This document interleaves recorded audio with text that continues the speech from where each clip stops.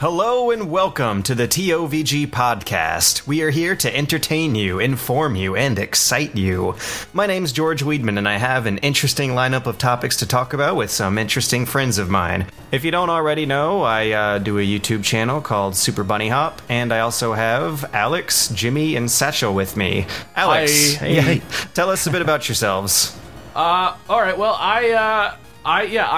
I'm the host of the Dex. It's like a show about Pokemon. Sometimes I think that I spend too much time thinking about Pokemon, but you know, it's an educational show for kids about Pokemon, and it's fun. And I also do Super Beard Bros with Gerard, and that's a new thing that is dominating my life right now. But check all that out on the site.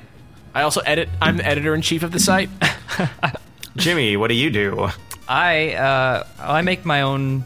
I make my own like game reviews and stuff. But notably, you might know me on YouTube as Sunder or youtube.com/SunderGamer. I make a show called Levelhead, and it's just like I pick a level from a game that I really like, and I think that it's designed really well, and I kind of like break down the design and show people, you know, maybe stuff that they like skimmed over, just like playing the game as like a fun game. And I try and like show them that there's a little bit of a deeper meaning and like sort of like a more respectable thing behind a lot of stuff that you may just take for granted in gaming. And that's, I don't know, kind of my mantra to my show is to like spread that, you know? Great. I highly encourage people to check it out. And Satchel, what kind of channel do you run? Hey, I have a YouTube channel called Satchbag's Goods. It's long and short form video essays about video games, usually from a humanistic approach, but I just do whatever I like. And they look real pretty. Yeah, they're really well designed. And Satchel is a designer. You can tell. Yeah, and I do design for the TOVG website. Yeah, man. Well, I share that role with Alex because he is also a designer. I'm a much worse designer than Satchel, but I think that's like a uniform statement that could be applied to anybody that's not Satchel. Pretty much anyone in the YouTube sphere. Who's got the videos that you're jealous of, Satch? Super Bunny Hop. How endearing I don't like was my that? videos. All right. Okay. Well, now that we know who everyone is, that's great. All right. This is the all-star lineup of the new TOVG website, and I guess before we really get started on the podcast, it might be worth mentioning that we're finally up and fully operational. Yes. Yeah. Heyo. After like the nightmare weekend, so many crazy things happened and are still happening. Like right now, there's no ads on the site. Isn't that funny? Hilarious. It's because of you, the viewers. You broke it. 2 days. 2 days it was going without like reliable page loading and stuff, but I think we're all fixed up now. Are we, Alex? Yeah, we did some stuff with the servers that now make the servers work good. That's a good problem. Real tech stuff right there. It's a really encouraging problem. I don't know where the ads went though. That's today for Alex. I mean, this is just yet another testament to the TOVG tech. Let's call it the like TOVG law of tech. Yeah, some gypsy, some like old timey gypsy woman must have cursed one of us sometime in the 1940s. Like one of our granddads like spat on a gypsy. Oh my gosh. Well, this is an important lesson for all of us to bring home at the end of this podcast. Do not spit on a gypsy. Do not let your ancestors spit on a gypsy. Keep them far away from any saliva you might have ready for them, and your websites will work okay. Find out if they did. Yes. Yeah, go. So anyways, we have a forum up, a website up. I'm going to start writing articles for it right when we finish recording this podcast. Right now, I'm going to hop on the forums and make an account and start yucking it up with these fans of mine. And just dive right into that craziness and see what's going on in there. But so let's see. The podcast that I have planned today, we're going to be going for a much broader, well, actually a much wider breadth of topics than last week, but a much less broad topic itself. This week's theme is Trashy Deja-Vu. Yeah, a lot of news stories this week seem to be unsavory topics from old days, kind of resurfacing to kick everyone in the balls. But anyways, the first one of those is the Atari 2600 ET game. Like the biggest news story of this week. They actually found the landfill that they buried the Atari 2600 ET game in the Christmas of 1982. Atari released an ET game that's really bad. I don't know if you've played it or how much listeners know. It's so about. like esoteric. I'd never actually seen it played, and then I last played year it at on SGC. an emulator. When Proton John played, it looked painful. Yeah, it is. He actually beat it right before our eyes. That's crazy. He imputed pain. It's from a time when if you knew what you were doing, you could beat games like that in like 15 minutes.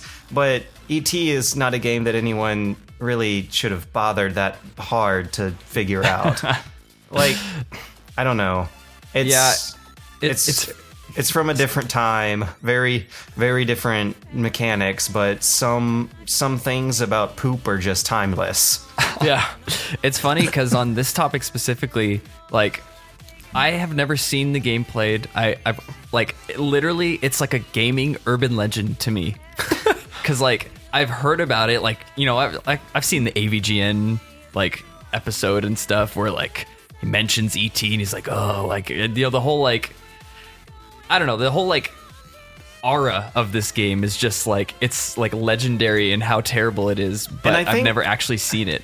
That actually brings up a really interesting point about them discovering the landfill that it was dumped in. Like, it didn't really surprise me so much that they found it. Like, the New York Times reported on them dumping all of these unused game cartridges in the desert. I mean, if a company has a warehouse full of shit they can't sell, it is cheaper to just dump it somewhere than rent out warehouse space for it. This isn't that ridiculous of a thing. There's nothing really mystical or exciting about them dumping this game that they couldn't sell and then finding it later on, because there was a big paper trail for them to follow. Like, people say it's an urban legend and whatnot, but chances are if the New York Times is reporting on it, it's not an urban legend. It's like a well-known fact. Right. It's just, well, I think the reason that it carries so much weight is just because it's such a, like, you know, you can really be like, this was the moment when we started to realize that, like, the first version of video games was done.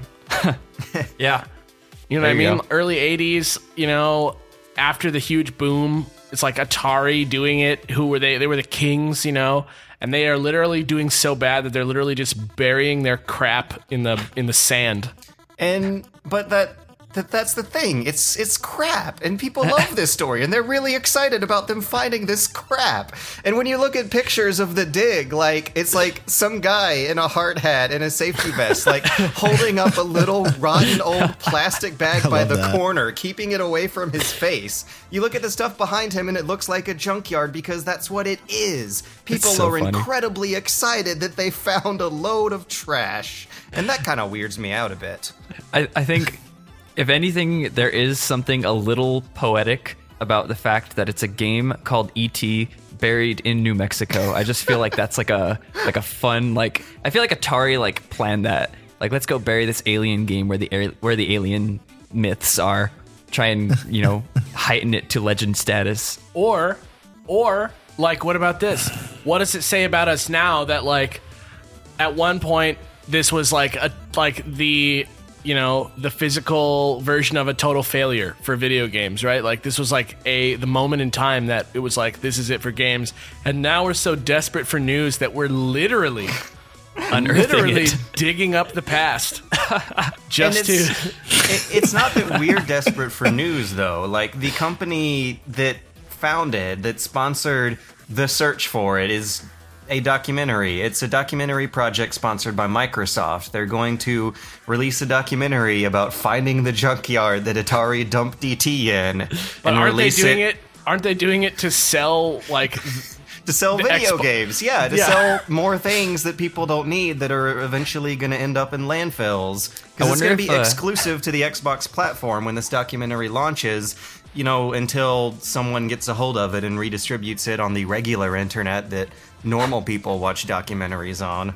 I wonder if if that documentary can be copyright struck by Atari for using their material to sell. The Atari games. that exists nowadays is not the same Atari from the actual early 80s. It was kind of like a topical YouTube joke, but yeah, no, but no, and I get what you're talking about, but it's like just kind of digs. it just kind of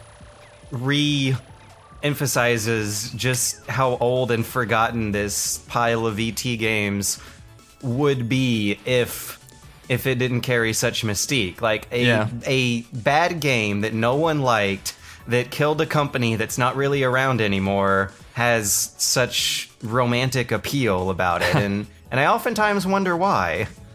Maybe it's just like the whole like Indiana Jones-esque aspect of that. Like, obviously these guys aren't Indiana Joneses and they're not unearthing the the Lost Ark, but there's not many adventures to go on in video game history yet. Yeah, that's kind of what I'm saying. Yeah, it's like a more adventurous thing than there has been. Like, physical people going out and digging something up is like interesting, but I don't know. I guess it's like the only time that gamers can really like relate to that with it, like you know what I'm saying? It's like a historical artifact, and I guess that also kind of brings to light how history recontextualizes common goods. Like, when archaeologists go on a dig, they find pottery. Like, pots aren't that important in the grand scheme of things, but it's still evidence that things happened.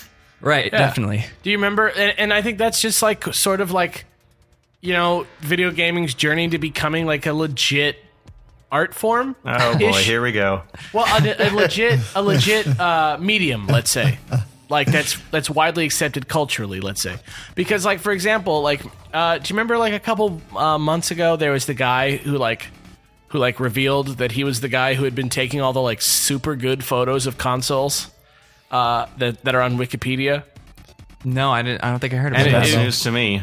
It turned out that it was one guy, but it was an interesting story because like before that, all the pictures were like, some horrible like shot of a like 3DO, sitting in like a, like, I don't know, like in someone's living room. Yeah, like there's a guy who is a professional video game console photographer. He's going around for free just because he feels like it should be documented, and he was like talking about how he was like going on Craigslist and contacting people who are selling these like mint condition systems and being like, I don't want to buy it, but like, could I come by and like snap a pic real quick? That sounds legit. So bizarre. So I don't know. I think that maybe that's what I think that is sort of what this is us trying to like make, sort of start keeping track of our history a little better. Was there any background information on what the documentary is largely about? I'm pretty excited to see what becomes of it. I mean, it seems like a labor of love. They only provided a little bit of background on the guy who worked on it. A Microsoft-sponsored labor of love. I don't know for sure, but I guess the topic that they'd be covering is the process of finding this landfill. Like, I assume they had to interview some people and do some research to figure it out, which I'm estimating is not as hard as people have been making it sound. Like I said, like the New York Daily News article that I was reading about this from said that the New York Times was reporting on this back in the day, which means that a readily verifiable paper trail exists. And I would imagine they're probably going to like loop in the whole like, the crash, like the gaming crash. Right, yeah. All that, well, of course. Well, then you don't know what the landfill's there for Some unless really you know cool that motion stuff. graphics and timelines and what have you. They'll probably have typography and shots of web pages sliding in and out of the screen with a little bit of blur. You guys should have seen. You guys might already have seen this by the time this episode goes live. The Reddit, but like I'm starting to like throw up like. If you don't know, I am like the editor of the website, listeners. But I'm throwing up like submission stuff, and I need to like rein in my criteria for submissions. As a side note to myself that I'm publicly sharing with all of you.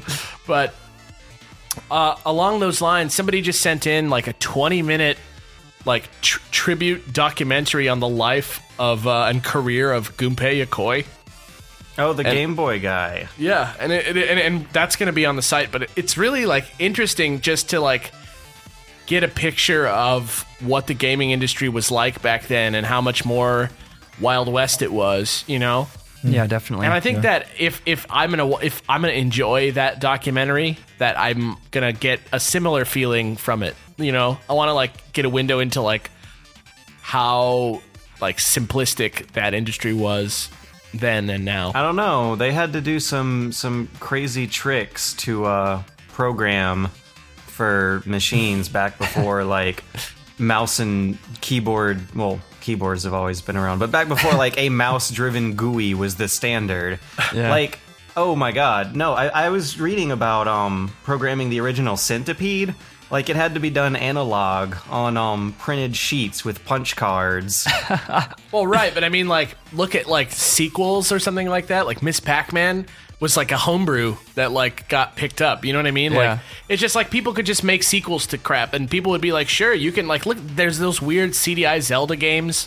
Yeah. And like that would never happen now. Yeah. Like that, I just Much more mean, airtight. People of were an playing industry. like very loose, fast and loose with their licenses back then. I guess, Like- though, nowadays the modern equivalent of a bad CDI spinoff is a bad handheld mobile spinoff. Yeah, yeah, exactly. There you go. Yeah. Like Assassin's Like, Creed. there's Like- the IP as a runner. Yeah, Oh, speaking of which, brand Halo new Spartan news, Wars. fresh in from literally just a couple hours ago. A new Tony Hawk game has been announced Yeah. for the iPhone. Boom, boom, boom. Hopefully, Guess what kind of game hopefully it'll it's be like? like that Vita game. Is it Ollie? gonna be- That'd be awesome. Is it going to be a game where you manage a skate park and you have Nope. to like build up the skate park and you can like buy better ramps is and it everything? a puzzle game where you catch falling Is it skateboards? isometric? It's an infinite runner. Great. Yeah, Sounds good. I know, right? Can't wait to read all the reviews of it. I would like to wait. For 99 cents, you can get a blue deck. Yeah, hell yeah. I can't wait to read all of the tweets about how no one's going to play it and then move on. There you go. You got it. So I can't wait to hear all the articles about how the creator of the game is going to go out of gaming. the Oh, creator gosh. of the game, actually, Tony Hawk got himself a bit more involved with this one to a certain extent. But let me read you a quote from a news report about Tony Hawk's Shred Session, as this game is going to be known. Is it actually going to be called that? Yeah, Tony Hawk's Shred Session. Should be Shred Sesh. Session. SESH. Shred Session. Shred Shred session sesh. is the hardest thing to say. Shred session. All right, It's like the let's- rural juror. Yeah, Let's I'm hear gonna the wrestle. quote. I'm gonna shred you guys. Okay. Okay. This is from Eli Hodop, a writer for TouchArcade.com. Okay. Completing levels and doing well allows you to level up. Coins are liberally earned in-game and are used for cosmetic unlocks, while the premium currency, bills, are used to speed up progress and continue in levels. How much you want to make a bet that it's called T-bills by the end of this? T-bills. It might be called Shredders. Shredders, Hawk bills. So there you go. There is your modern equivalent of a bad Tony Hawk CDI spinoff. Ollie bucks. Tony Ollie Hawk Bucks. Shred Session for mobile. iOS and Android. I'm guessing. I think right now they're just saying iOS, but Android versions always come out a few it'll- months later. It'll probably happen. It'll You know, work. it's actually interesting on this topic. Like, I put out that Roller Coaster Tycoon level head a few days ago, and I got so many comments like that were like, "Oh man, I love this game. It's too bad they ruined the series with the mobile version because like Roller Coaster Tycoon 4 is like a freemium mobile game, and I took a look, and at this on one hand I was like, oh yeah, that does suck that they're like ruining the series like that, but then at the same time like those old games hold up so well that like I don't care what 4 does. I'm gonna play 1 and 2 for like the rest of my life. Like Yeah, and like they can ruin Tony Hawk with this stupid mobile game, but at the same time, like like Tony Hawk 2 and Tony Hawk Underground, those are like good games that I would still go back and play. I don't really need them to come out with like a better modern one. Yeah, I And, still have my PS2 Ethernet adapter.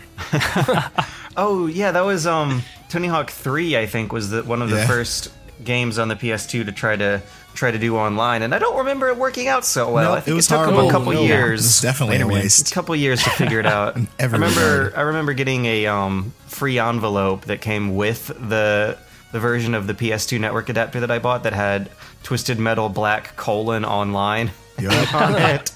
Yep. Yeah, it was funny because I already had Twisted Metal Black, and I don't know, it kind of felt weird to get the same game again free, but just little free-for-all modes with other players.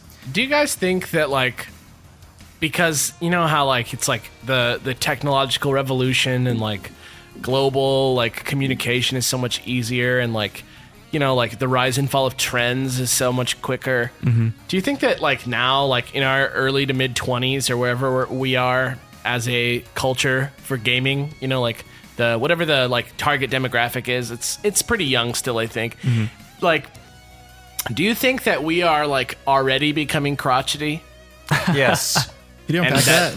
You've never been on 4chan, have you? Oh, I'm just saying, like, right now, like, we were just talking about Roller Coaster Tycoon and Tony Hawk's Shred Session, right? Yeah. And we're like, I can't believe that they're doing that to our precious games. Like, oh, right. But that was only, like, Tony Hawk in the form that we like was out, like, less than 10 years ago. Yeah. And we are not, like, even at our midlife crisis yet, and we're already like, oh man, video game fans are the crotchiest. These new and upcoming games are ruining our games. Like, maybe, like, well, what is next? Wrong. To be fair, the ratio of our disenchantment seems to be following in line with just how fast technological advancement is occurring. Yeah, but what's next? What I mean? Like, yeah, I agree. Yeah. But what's next? Are we gonna just die? Right? No, you're right. You're right. No, they should never be. They shouldn't be equated. Like, but yeah. What a dark turn for that conversation. I think it's. We just stop gaming and we move on to gardening. Or another culture that we're gonna get upset about. We do like 3 or 4 now. I can't wait for I don't think cynicism's the answer. I can't wait for Garden Stop's magazine, Garden Farmer. Yeah, I can't wait till they start shutting down all the physical media. But we'll get there. Great. We're very close to shutting down all the physical media. Speaking of which, our next topic.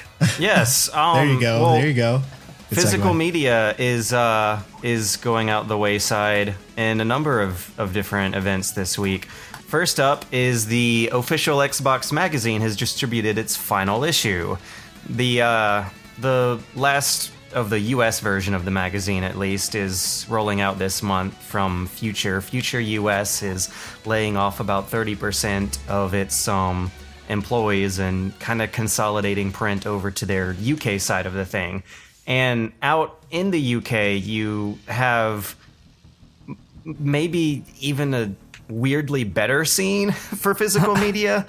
Like, I know that Future operates a lot of websites over there, and Edge. We don't get Edge in America, and that's a really nice game magazine that's still going strong over in the UK markets and Europe. We used to get it, didn't we? Maybe, but it's headquartered not here, if I'm correct. I'm pretty sure it's a European publication. It definitely is, yeah. But anyways, current subscribers to the official Xbox magazine are going to be getting the UK version, but it's still kind of a sad event to see them shut down what was a big office and a big publication.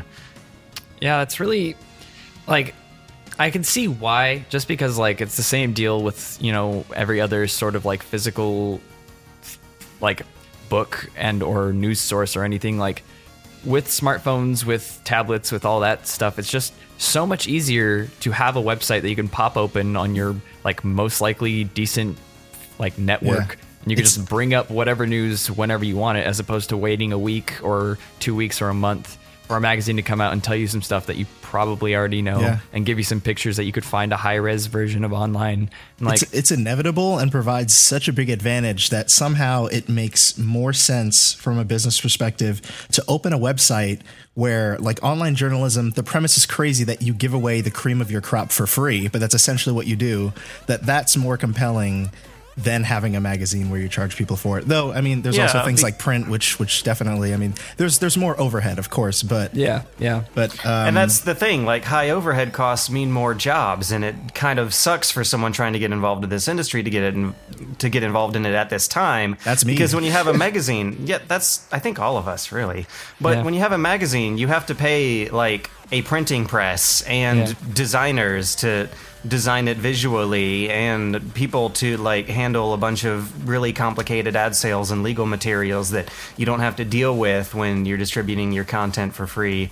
Right. And it's that's the capacity that I meant, because I mean, I was planning on going into print design. That was like my dream industry to go into, and every year during undergrad, every dream company I thought of like slowly closed that division, and people were just like, don't try. It's going to be dead by the time you graduate. And even though they were a little premature in it, it's pretty much happening. It's an inevitable thing.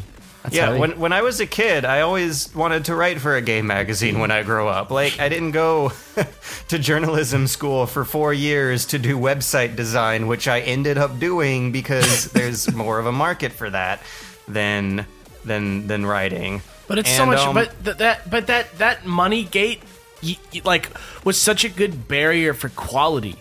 That's another thing. It was a barrier for quality, except when magazines like the official Xbox magazine and the official PlayStation magazine and the official Nintendo Power, all of which are no longer around, are having shorter lifespans than things like EGM and Game Informer that aren't console specific, and maybe might have a higher editorial standard than console specific publications. But what I'm saying is any magazine has a higher editorial standard than the World Wide Web. Yeah. That is the great tragedy, is that now, like me, for example, right? I didn't go to journalism school. I went to school for English and that's a fluke, because the reason that I got hired originally to write for a gaming outlet was because somebody saw me in a comedy show. I thought I was funny. Of course. This guy's funny. He should write about video games. Yes. No. Literally, a person came up to me and was like, "Hey, you're pretty funny. You want to do some top 10s?" Gotta get those hits up. That's how I got my start as a games journalist. That's interesting that now they're trolling comedy clubs for talent and not journalism school. And but you see what I'm saying, right? Like, the fact that they had to pay to get their writing out, made them stop and think like, who are we paying to do this? Yeah. But now I can make $15 every time I write a top 5. Woo, 15. Ah, gosh, society does not value writing highly. Yeah. And it used to be not like that, because it used to cost a lot more to get writing out and used to earn a lot more. Yeah. And compare how many newspapers are around today versus like 100 years ago. I think at some point in the history of New York City, they had 300 daily newspapers operating during the turn of the century, the 1800s to the 1900s, and the Industrial Revolution. And nowadays, that's probably under 35 at a generous estimate. And the end result is that the rest of us have to have weirder jobs where we make our own entrepreneurial endeavors on YouTube and on various websites ourselves, which is weird because we all know they don't have as big of a audience as YouTube channels do. Nothing in my life prepared me to make a YouTube channel called Super Bunny Hop. I literally learned I could do this like 2 years ago, about half a year before I started, and I truth be told, don't know what I'm doing because I wasn't prepared for it. I was preparing myself to write, not to video. And it's also weird because I always tell myself, like, someday, like, I'm not gonna be able to do this anymore because it is a prank job. Like, there's no way that this is gonna be a real job that I do for 20 years. Like, I'm not gonna make the decks for 20 years, right? That's like right. Yeah, no. How do you get health insurance with this thing? Like, I don't know. Yeah, you just buy it. But that sucks. Yeah, go to I Canada. agree. I really agree. But I always thought to myself, maybe someday I'll transfer over to the PR side or something like that, it never occurred to me that like I would ever like that this job that I have now would be like the current, like the accepted way to get information out. And now I feel like I have a lot more responsibility than I did when I started the channel. Which is scary. Yeah, like 100,000 people watch my channel. You know what I mean? Like, I feel like I have a responsibility to them to like be accurate and educational and like interesting in a way that's not superficial. But I'm positive that's not the way that most people feel about it. And the thing is, if you were working in a newspaper or a magazine with a much smaller audience and ultimately much less sway and responsibility with what 100,000 people do with their lives, you'd probably earn a little bit more. I'd probably earn a lot a bit more. Yeah. Okay. So why do we think that console-specific publications are going out of style? I think Because, like I said, we still have Edge, EGM, Game Informer, and I don't know if PC Gamer counts as a console-specific thing, because PCs aren't consoles, but they're still around. They're doing strong. They actually are still posting really good stuff, like this expose on paid cheating, which is a really interesting read. But why do you think that those are lasting longer than console-specific publications? I think that's just a simple, thing of like it's a niche market. So if your niche starts to dwindle, or if it starts to go elsewhere, like I can go to Game Informer and get news on and reviews on Nintendo games, or I can go to Nintendo Power. But Game Informer will also have other stuff that might interest me. So like, I don't know, like I you have to be like a hardcore fan in order to like go to a console specific thing. Like I got Nintendo Power back in the day, but I stopped getting it after a while because I wasn't such a Nintendo like fan as I was. Like I played Xbox and I played PC stuff as well, so I just stopped subscribing to it. So I don't know. Right, and even more to that point, I'd imagine like console, just video game specific publications would probably be the first to go, just because there's probably a greater community that are interested in that stuff, like that are on the internet already, like heavily involved in the internet, than like Better Homes or like. Yeah, exactly. You know? Oh yeah, that's true. Like they can hire a PR team and do exactly what they were doing with OXM, and they don't have to pay printing costs, and they don't have to do anything. They just have to give away like 10 PS4s to 500,000 people and get them to follow them on Twitter. And there is just too much news to even put stuff out on a weekly basis. I mean, I guess you could, but sometimes I look at my Twitter feed and it's just like, oh my gosh, Bravely Default, and then the next week, oh my gosh, Animal Crossing. Like there's just the level of fanaticism combined with the rate at which games come out, and even like independent games, like it.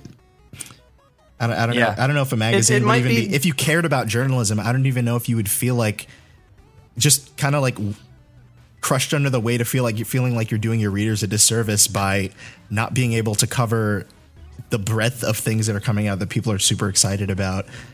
Well, that's always been a problem with journalism. Like, journalists have a responsibility to filter out information that is more newsworthy for the public to consume versus stuff that isn't. And that's also kind of why you see a lot of anger over journalists covering stuff that a certain point of their audience might not consider valuable that others might.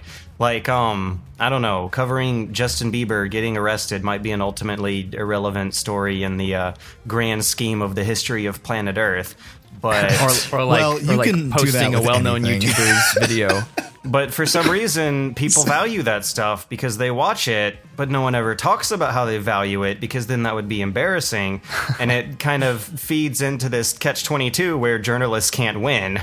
They can provide all the boring, hard news that people don't want, that are relevant stories that do affect the history of planet Earth, and no one will care.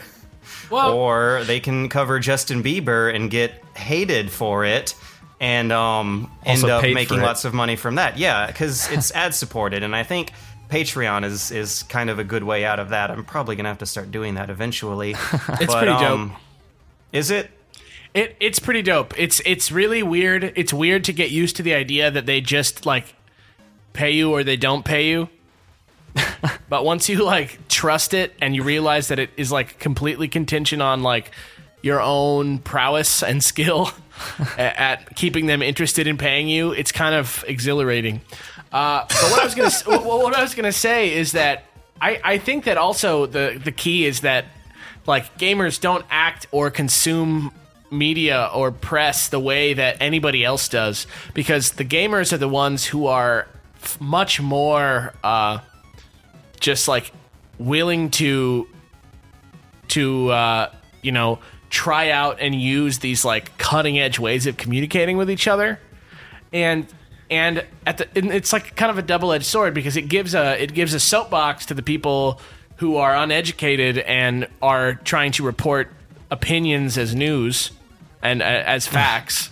And oftentimes the professionals do actually have a fun story to share when you finish. Yeah, but it's also much easier to, get the facts yourself. Like if you are an educated person and you want to find out about a topic, you know what I mean? Mm-hmm. Like as a gamer, especially if the topic has to do with gaming, it's very easy to like find all the answers that you could ever possibly want, as opposed to something else like, say, science news or something else like economics, anything having to do with business. It's like very hard to like get access to the things that you need to get all the information yourself. I don't know, like actually figuring out game people, but you're right, yeah. They try, but the actual process of developing a game kind of delves into very hard to digest information from both of those fields. Like, go to GDC and like try to understand what's going on in a talk about rendering a direct call with a caller. I don't even know if I'm using the words right, but it gets pretty hard science sometimes.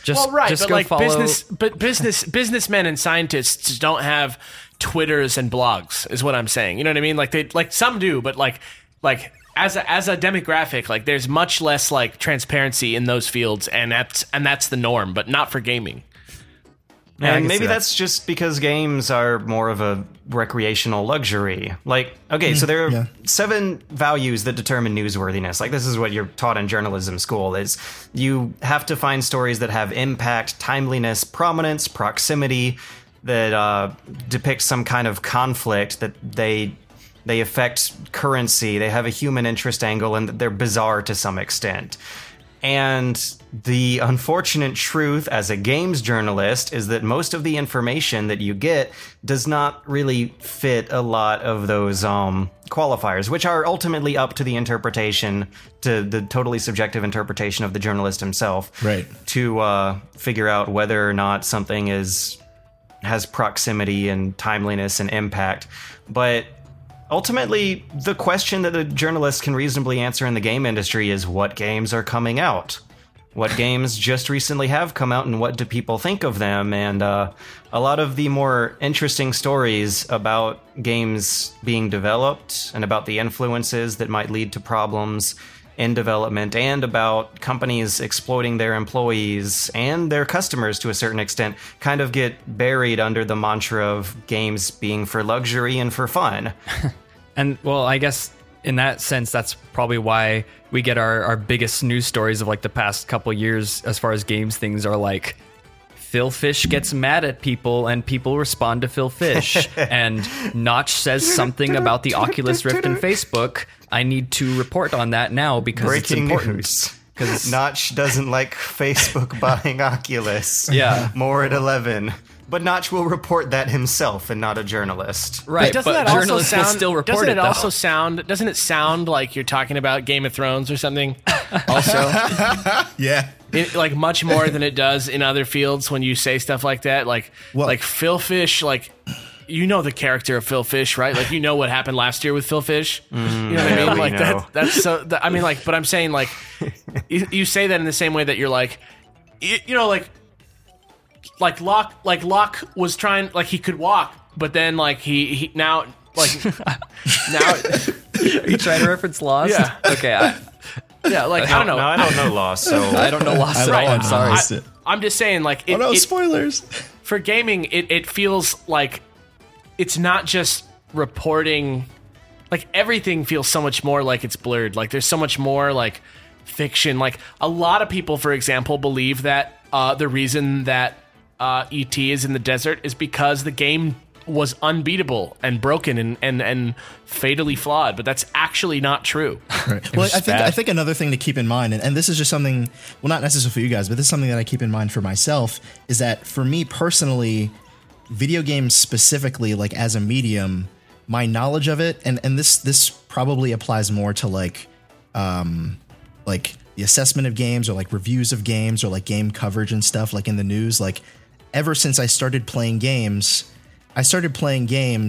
like in a season where news coverage was a little bit scarce. And because of that, or maybe just because I was a child, like my only means of figuring out whether a game was worth purchasing or not was word of mouth and whatever my mother got for me. And I think because of that, as I got older, I had to retrain myself to say, all right, there has to be a level of accountability. There has to be a level of discernment as to how and why I'm accepting the word of mouth on games. And I almost wonder if at large there are just a whole bunch of people who grew up on word of mouth, and word of mouth being the reason why they purchased a new game, that it makes sense to go on YouTube and listen to an internet personality tell them, oh, pick up this game, it's really cool. You're just like, all right, you don't really ask, like you don't really run to some kind of qualified resource because they're, from day one there never really was one. Now I don't know. You don't know why. Yeah, you don't care that much. Yeah.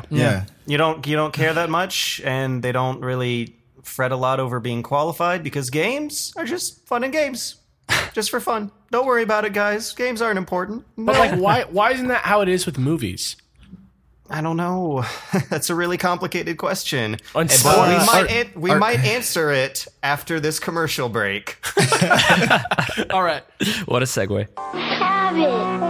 Trying to find the Nintendo games you want could be a lot like being in the Nintendo game. Another dead end. Come on. You can end up looking in all the wrong places. Oh, no. Stand back, son. Or you can go to Toys R Us. Toys R Us has the world's biggest selection of Nintendo games and accessories at everyday low prices. Next time, let's just come to Toys R Us. Yeah. Hey guys, what's up? This is Gerard Dragon Rider Khalil, as most of you know as The Completionist or as That One Video Gamer, letting you guys know that we have brand new t-shirts available now at the Yeti. That's theyeti.com/ThatOneVideoGamer. We got 2 t-shirts right now available ready for you to purchase today for $17 each. The first is Complete It in the style of the Red campaign from a few years back, and the all-new Embrace Your Beard Final Fantasy VII Crisis Core inspired t-shirt, which features myself with my massive beard and this gigantic sword. So, for $17, theyeti.com/ThatOneVideoGamer, you can get these shirts. They're available only for a little bit more, so be sure to get them sooner rather than later. Alright guys, keep completing some games. Oh yeah, I'm feeling the love. You feel the love. What's your name? Gary Payton, but they call me the glove. How you feeling tonight? Yo, I'm feeling the love. Feel the love. I'm feeling Sonic. Yo, Sonic. Man, stay off the light speed. My bad. Sonic Adventure on Sega Dreamcast. It's thinking.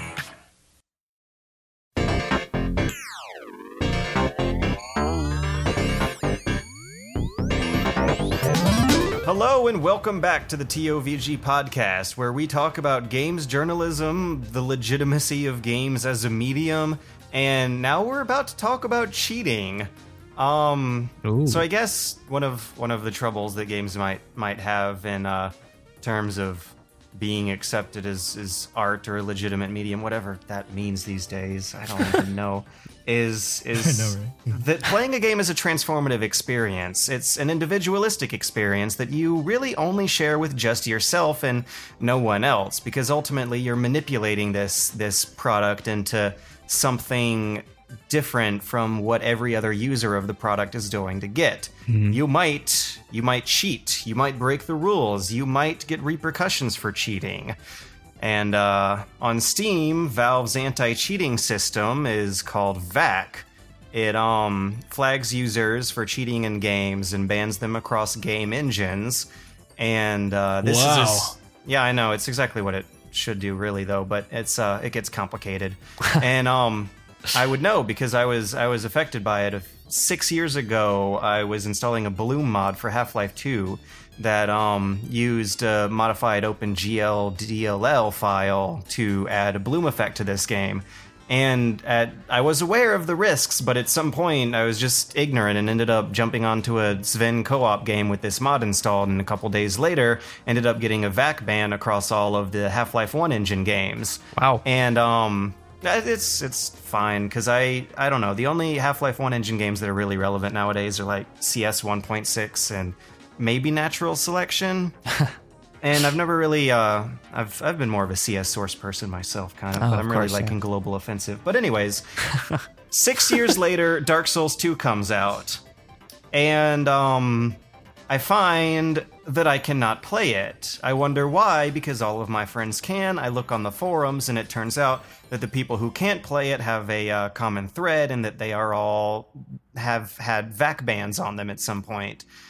So what this issue is about this one particular game not really interpreting the Valve anti-cheat rules legitimately. Like, they are supposed to be applied across specific games or game engines, depending on if they're Valve games or not. But the point is, you can not cheat or not accidentally get hit by the anti-cheat system in Dark Souls 2, but still receive the same repercussions as if you did. And it's a error on both FromSoft's side of things and Valve's side of things, because FromSoft simply don't seem to know what they're doing when it comes to PC gaming. Like, last time they made Dark Souls 1, it was locked in at a comparatively tiny resolution, featured no graphical options, and had the Xbox controller prompts showing up in the game while you were playing with mouse and keyboard, which they've done a lot to rectify for the sequel, but that is one really weird problem that persists. When you play Dark Souls 2 and go through the tutorial, it tells you to press right bumper to slash. Oh, God. When you actually click to slash. And that's ridiculous. But I made a video about this, and the reaction was interesting because a lot of commenters seem to be with me, a lot of them seem to be against me, and a lot of them just seem to have like no clue what was going on and just said the first thing that came out of their buttholes, which is fine. I'm okay with that, as long as no one comes to my house or mails me poop. I mean, that's the YouTube comments, though, right? That's just in a nutshell. And I'm really glad that we have our own forum now where we can moderate things and keep people from sending poop to each other's houses. But anyways, that's the plan. Yeah. The VAC bans apply for an entire lifetime. So if some other game in the future comes out with this same problem of misinterpreting how VAC bans are supposed to work, then that's going to follow me basically throughout the entire lifetime of my Steam account, which is ultimately something that Valve could change. And I mean, this is like my opinion. Warning signs, my opinion. But I think Valve would be able to have their cake and eat it too. They'd be able to have this anti-cheat system doing what it does, while also being able to deliberately punish users for having DLL files, which is a can of worms, but ultimately shouldn't leave the same kind of black mark. I feel that it shouldn't leave the same kind of black mark that it currently does for users using legitimate DLLs that don't activate cheats, by just implementing like a 5-year cap on these.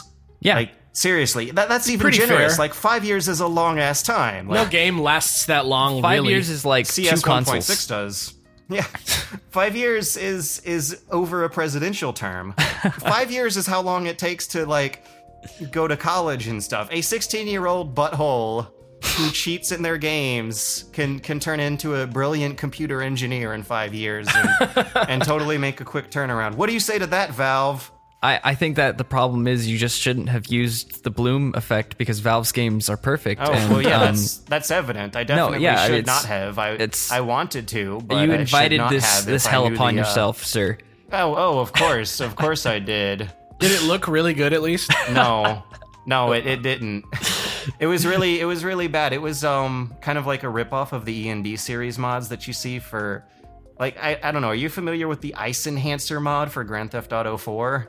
I remember like it being a thing, but I never played it on You might Xbox. have seen like high resolution screenshots of a heavily modified Grand Theft Auto 4 game that looks borderline photorealistic, and that's because of mods that use a very, very similar method to the one that I had installed. Like, it gives you no gameplay advantage whatsoever, but just kind of fucks with the graphic engine of the game to do things that it would not normally be able to do. And Like see-through walls, right? Exactly. That's where the can of worms is that the same method of engineering existing software can be used for cheating, or can be used for purely artistic And kind like of enjoyment projects. things, right? Like personal enjoyment. that give you no advantage whatsoever when playing with other people. Right, and so what you're essentially saying is that the system is flawed in a way where it can't tell the difference, and there's no human who's making an attempt to tell the difference. Yeah, and even if there was, I don't really think there's a way for them to be able to tell the difference between a good DLL and a bad DLL, or at least a cost-effective way. It would probably have to be like some super advanced version of like the Mechanical Turk or something like that. It would, but and ultimately, like I said, simpler solution that would allow them to have their cake and eat it too is impose some kind of really long time cap on these VAC bans, because the users who actually do cheat, who do just want to download DLL files to cheat for shits and giggles, are going to be doing it on alternate accounts. Yeah, of course. And like someone who legitimately like makes a mistake, either out of complete ignorance or stupidity or accident, a desire to really see bloom effects in there. yeah, is going to probably do it on their main account that has all the games that they want to keep playing online with other people. So that's just my own 2 cents on this issue. I made a video about it. It got super popular for a while. Kotaku Australia reported on it, and then PC Gamer released an editorial expose about the seedy underworld of the cheating world, which is actually really interesting to read about. Like, people pay money for cheats, and last year there was a big controversy in the PC gaming community about Valve and Valve Anti-Cheat scanning the DNS cache of users, like kind of looking into their web history to see if they've been to websites that sell paid cheating programs. Yeah, would you guys ever pay for a program that let you cheat in multiplayer games? No. I mean, like, I wouldn't, just because I cheating in multiplayer games, I never feel like it's fun. I always feel like it like immediately turns the game from fun to boring.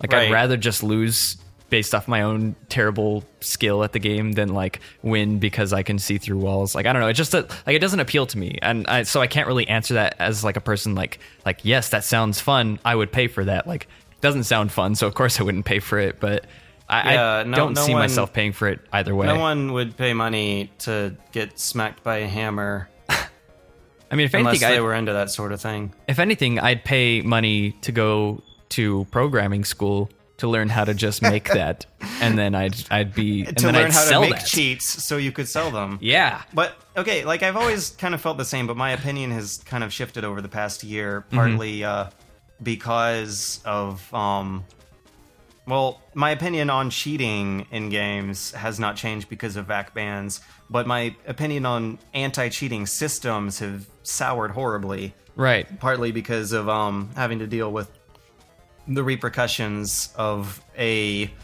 really flawed system, overbearing, kind of draconian ban from VAC from 6 years ago, and also because of a Dark Souls video I made. Yeah. And I don't know if you guys are very familiar with the way machinima works, but in order to create machinima, in order to create cinema with games, you have to break a few things. Right. Like, usually it's no more than turning off the HUD and loading up alternative character models, which can oftentimes be interpreted as cheating. So when I was doing my Dark Souls 2 review, I actually set up an alternate installation of the game, because Dark Souls 2 is not Dark Souls 2, Dark Souls 1 is a like pseudo multiplayer game. Right. Of course. Yeah. It's built for multiplayer features, but you can turn on an offline mode, which I did, and then proceeded to install cheating programs that were like the shadiest stuff that you've ever heard of. Like, I clicked a few buttons and all of a sudden my character's stats all jumped up to 99. Great. Just so I could rush through the game to get the specific shots I wanted of the specific locations I wanted so that I could pull the camera up to dramatic angles and make a really cool video that Dark Souls fans really loved. Right. But I had to cheat to do that. And that's kind of the gray area that I feel like a lot of users are steadily discovering. I really like how Titanfall has been doing it, and I think that is a good example of an anti-cheating system that is fair to everyone. Yeah. I think we talked about that a little bit last week, how they, it's not really a gray area with Titanfall since that is, like, you're cheating in a multiplayer game to, like, gain headway. Yeah, the and whole be game better. is a multiplayer game. Right, but if you missed last week's, when we talked about it, they, essentially what Respawn does is when, if you cheat in Titanfall, they send all the cheaters to, like, their own, like, sect of the server. It's like you go to cheating hell. I think we made this joke last week too. You go to, like, Titanfall's Australia. Yeah, is like all the criminal Titanfall players go onto an island and they play Titanfall together, and all the non-criminals can play the regular game. And that way, it's like, you know, if you're gonna cheat, you can cheat, and if you're not gonna cheat, you're not gonna have to deal with cheaters. And everybody gets to use the stuff that they paid for. Yeah, but, like, even then with this like Dark Souls thing, I'm just imagining, like, someone in George's situation who installed a lighting effect on a game 6 years ago, but then they get put in this Dark Souls 2 Australia with all these people, you know, running max stats characters, and they're just trying to I'm just trying to play Dark Souls 2, and they just get wrecked. Like, kicker is that it was for 6-year-old games that I don't play anymore. Like, there was a guy in the comment section saying, man, you should stick to your values and not sell all. You should stick to your values and not buy any more Steam games and make a totally new account and really stick it to the man. And I was like, I don't have any values because I don't value CS 1.6 and natural selection. I'm not going to make it a value issue because I never got into those games. I don't care about them. I do care about Dark Souls 2. I would like to play it on my regular account, but yeah, no, it's not like a moral stand against anything. It's just like this is a flawed system that needs to be fixed. Like, I don't feel like I installed a blue mod for amoral reasons. And right. I don't feel like Valve banned me for it for amoral reasons. Like, it ultimately is because it's the same kind of file system that cheaters use to cheat. Yeah. But I just feel like having it still be relevant 6 years later for a completely different game by a completely different company. Yeah, just crazy. Is absolutely goddamn ridiculous. Bonkers is what it is. Bonkers is the bonkers. Yeah, that's nuts. That's not so butso. It's bonkers, I believe, is actually the word. Anyways, I'm sorry for shutting everybody down with bonkers, but I mean, I'm just very passionate about that word. When you say bonkers, I can't think of anything besides the cartoon cat. I think of Dizzy Rascal, which is actually weird because I hate Dizzy Rascal.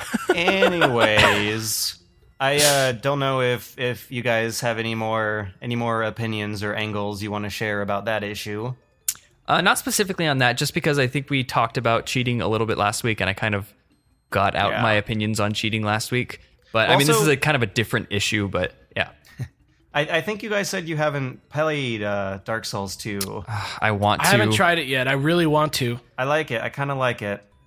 It's just like, I felt so gypped with Dark Souls 1 because of all the PC issues, and that's before I knew that Dark Souls Fix existed, and before I knew that I could just, like, not use my Xbox Live account and use just like a dummy account. And they fixed a lot of that in the sequel. Right. And so, like, I would love that second chance because the game looks great, and I have a lot of friends who are always like, you got to play Dark Souls. It's really great. It's like my favorite game. And so, like, I want to play it, but I just don't have the I will not take the initiative to do it. Is just my problem. I won't sit down and be like, I'm going to play this. I always, like, get there and then I'm like, I could just open up FTL and play that for like 10 minutes. It's funny how my own personal relationship with cheating in Dark Souls has kind of come full circle, because when I first loaded up Dark Souls on the PC and had to deal with all the awful Games for Windows Live and DS Fix loops you got to jump through, I actually got invaded by someone cheating using a cursed weapon.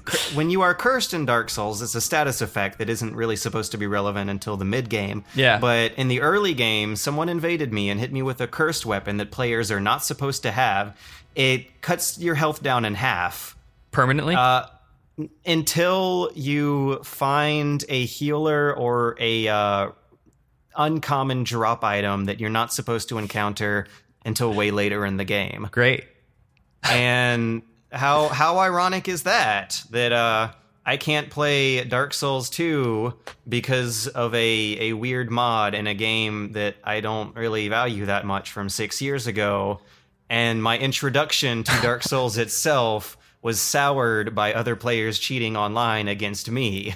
Well, I think I'm just going to restate that it just is your fault for wanting that blue mod.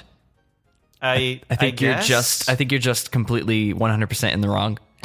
I don't know, like, saying it like that kind of brings up a whole bunch of interesting quandaries about personal responsibility and free will that I'm sure are beyond the scope of this podcast. I don't know if I want to go down that road. I hope you know that I'm actually joking and that you're not in the wrong. Oh God, okay. No, I'm totally cool with that. But anyways, moving on. Oh my word. You guys like Nintendo games, right? Yeah. A new trailer for Mario Kart 8 came out. Neat. All right. And are you not the most hyped for the sickest character ever? Baby Rosalina has been unveiled, confirmed for Mario Kart 8. Oh yeah. Balanced for competitive play. Baby Rosalina can't wait to crawls into frame. This is it. This is the thing that somebody's going to throw in my face in 10 years when I apply for my job at Nintendo PR. They're gonna show you a picture that's like a splash of Baby Rosalina crawls into frame. Yeah. Okay, Baby Rosalina is a character in Mario Kart 8. They also revealed a solid gold, I think, or was it a different color? It's like pink gold, like peach. I like pinkish gold, metal peach. Let's just call her Metal Peach. Metal Peach. Yeah. Which kind of seems to come out of left field, but I did not know that turning Mario princesses into babies was a thing until now. Yeah, right. I mean, all babies. Yeah, it's been like that since Baby Mario and Luigi. It's like the Muppets. Yeah, they're like Baby Mario has been around since the SNES games. I don't know when Baby Luigi came into the mix, but now I guess everyone's. It's so weird because it's a racing game and. It's funny that you say you don't know when Baby Luigi came into the mix. He came into the mix in the exact same game that Baby Mario did, as like literally as the plot point. Like in Yoshi's Island, you are Baby Mario and Yoshi trying to save Baby Luigi, but nobody knows that because he's such a minor part of like any of that game that you don't even realize unless you beat the game that's what you're doing. So yeah, and I don't know. I'm ashamed to admit it, but I never got all the way through Yoshi's Island on the SNES. Oh. It was super duper fun. Don't get me wrong. I was having the time of my life, but eventually some other games managed to distract me right before that end point, which is apparently where I would know that Baby Luigi is a thing. But now, that said, still not the greatest idea ever. Still not the logical progression of Mario is seeing Baby Mario. Yeah. Nobody ever, but until Baby Mario existed, nobody was like, I really like Mario, but like, I wonder if he was exactly the same but cuter when he was a baby. This is such a deviant art creative decision where like you just take all your favorite IPs and put them in diapers. Oh my god. No, don't. Oh. We're going there to that gutter of the internet. No, Mario Kart 9 featuring Nintendo has gone there. Mario Kart 9 featuring a fully inflated cast. Yeah. Oh my god. That they incorporate Eating Sonic each other. into a lot of games now. Like how close are we to seeing like a bad original character Sonic fan fiction version of Mario in a game? Or baby Sonic. Oh god. Hot Mario. Hot Mario. Hot Mario. You get like a mirror and he turns into Hot Mario. That's weird. That's Baby really weird. Rosalina freaks me out for a lot of reasons. And I guess for starters the most obvious one is that you're playing Mario Kart with Baby Rosalina. Yeah. And it's just going to bring up all sorts of horrible, terrifying kind of ethics questions about teaching babies how to drive cars, or smacking babies with cars. Yeah. Like, how weird Or is it going to shooting be them. like you're firing off this blue shell at baby Rosalina, whose cart is going to like flip over 3 times in the middle of the road and send her flying across the cold, uncaring pavement, scraping the baby flesh. No, I don't want to think about it. Hey, man. It's freaking weird. Hey, man. Rated E for everyone. Well, that said, That's so weird. That said, like that Mario Kart Direct, was it yesterday? It was like a day or two ago. Had some really cool stuff in it too. That had like neat stuff as well. Yeah. Did they mention Like- how the Wii U controller will be utilized? Sorry, not trying to derail. Go for it. I don't know. I did not watch the Direct. I just watched a little bullet points thing. Okay. But they talked about like there's going to be like tournaments, like online tournaments that you that's right. you can customize and you can set to be like shit. you can set them to be like a regular reoccurring event, and you can make them available to either friends or the public. Does that mean that baby Rosalina is in fact balanced for competitive play? She is Most indeed balanced likely, for yes. competitive play. And speaking of balance for competitive play, the other thing that they announced was this horn that you can pick up. It's like a new item, and that blue shell that was going to cause baby Rosalina so much effort and hurt and pain. Effort. I don't know why I said effort. So much effort. So it's going to just, that blue shell is now balanced by this horn, which if you were in first place and you have the horn, you can know the blue shell's coming, blow the horn, and it will blow the blue shell away or any other item. So there you go, balanced for competitive play. Huh. For glory mode. Yeah, Well, that's interesting too, because then I guess you can kind of prepare for it and grab the horn early on in the game, and that will also sacrifice what other pickups you might get instead Right. of the horn. Sacrificing offensive power for I like that. for securing yourself a lead. yeah. For defense. Yeah. Nintendo really realizing that the competitive games are less about being like the best around. they're less about less about being like a fun thing that you can like yell at your friends about necessarily. Right. Like they're starting to realize that people are taking their games seriously. Yeah. And They while the started game to realize that the blue shell was bullshit. yeah, and I mean, like, while like, Smash Bros. And Mario Kart are still going to be perfect for, like, playing drinking games and smacking your friends in the face, like, while you play, like, there's still going to be they're still, going to be giving attention to these people who want to, like, make it their life. Like a little bit more serious. Yeah. A little super serious. So that's kind of exciting. I really dig the visual design of the new Rainbow Road they showed. Oh, yeah. It looks really Where it's cool. like orbiting in space and you see like Mario Earth underneath it. Yeah. I kind of want to rewatch that and like see if the continents match up. Like, Oh, yeah. how different does the planet in Mario Party 8 look from planet Earth itself? That'd be Oh, a boy. cool Easter egg. That's a whole nother Mario lore. rabbit hole. Yeah, what if Mario has the deepest lore? What if baby Rosalina is actually like a time traveler from the past to help confront her for dangers in the future? That is like the thesis of my channel, but with Pokemon. That my channel is all about my channel is all about believing that there is some higher truth to that game. You should make a really dramatic, quiet video where you crack no jokes at all, where you put together some very subtle, vague clues hidden in the game about how baby Rosalina is the son of Mario and they just don't know it. Yeah, no, I'm not. That wasn't a mistake either. No, I was totally totally legit. This is becoming a new kind of podcast now. This podcast is now the like super esoteric, Oh gosh. like gaming lore podcast. The Super Esoteric Gaming Lore Podcast is brought to you by TOVG, thatonevideogamer.com. Yeah. But I think we're starting to run up our time here, and I just wanted to say how much I appreciated everyone. It was really fun talking about some incredibly weird things that Nintendo is getting up to nowadays. Yeah, man. And I don't know, like, it's not like, am I a bad person for thinking Baby Rosalina's a weird character? No, she's No, weird. it's super weird. There is not enough lore about her for me to care about what she's like at any other stage of life.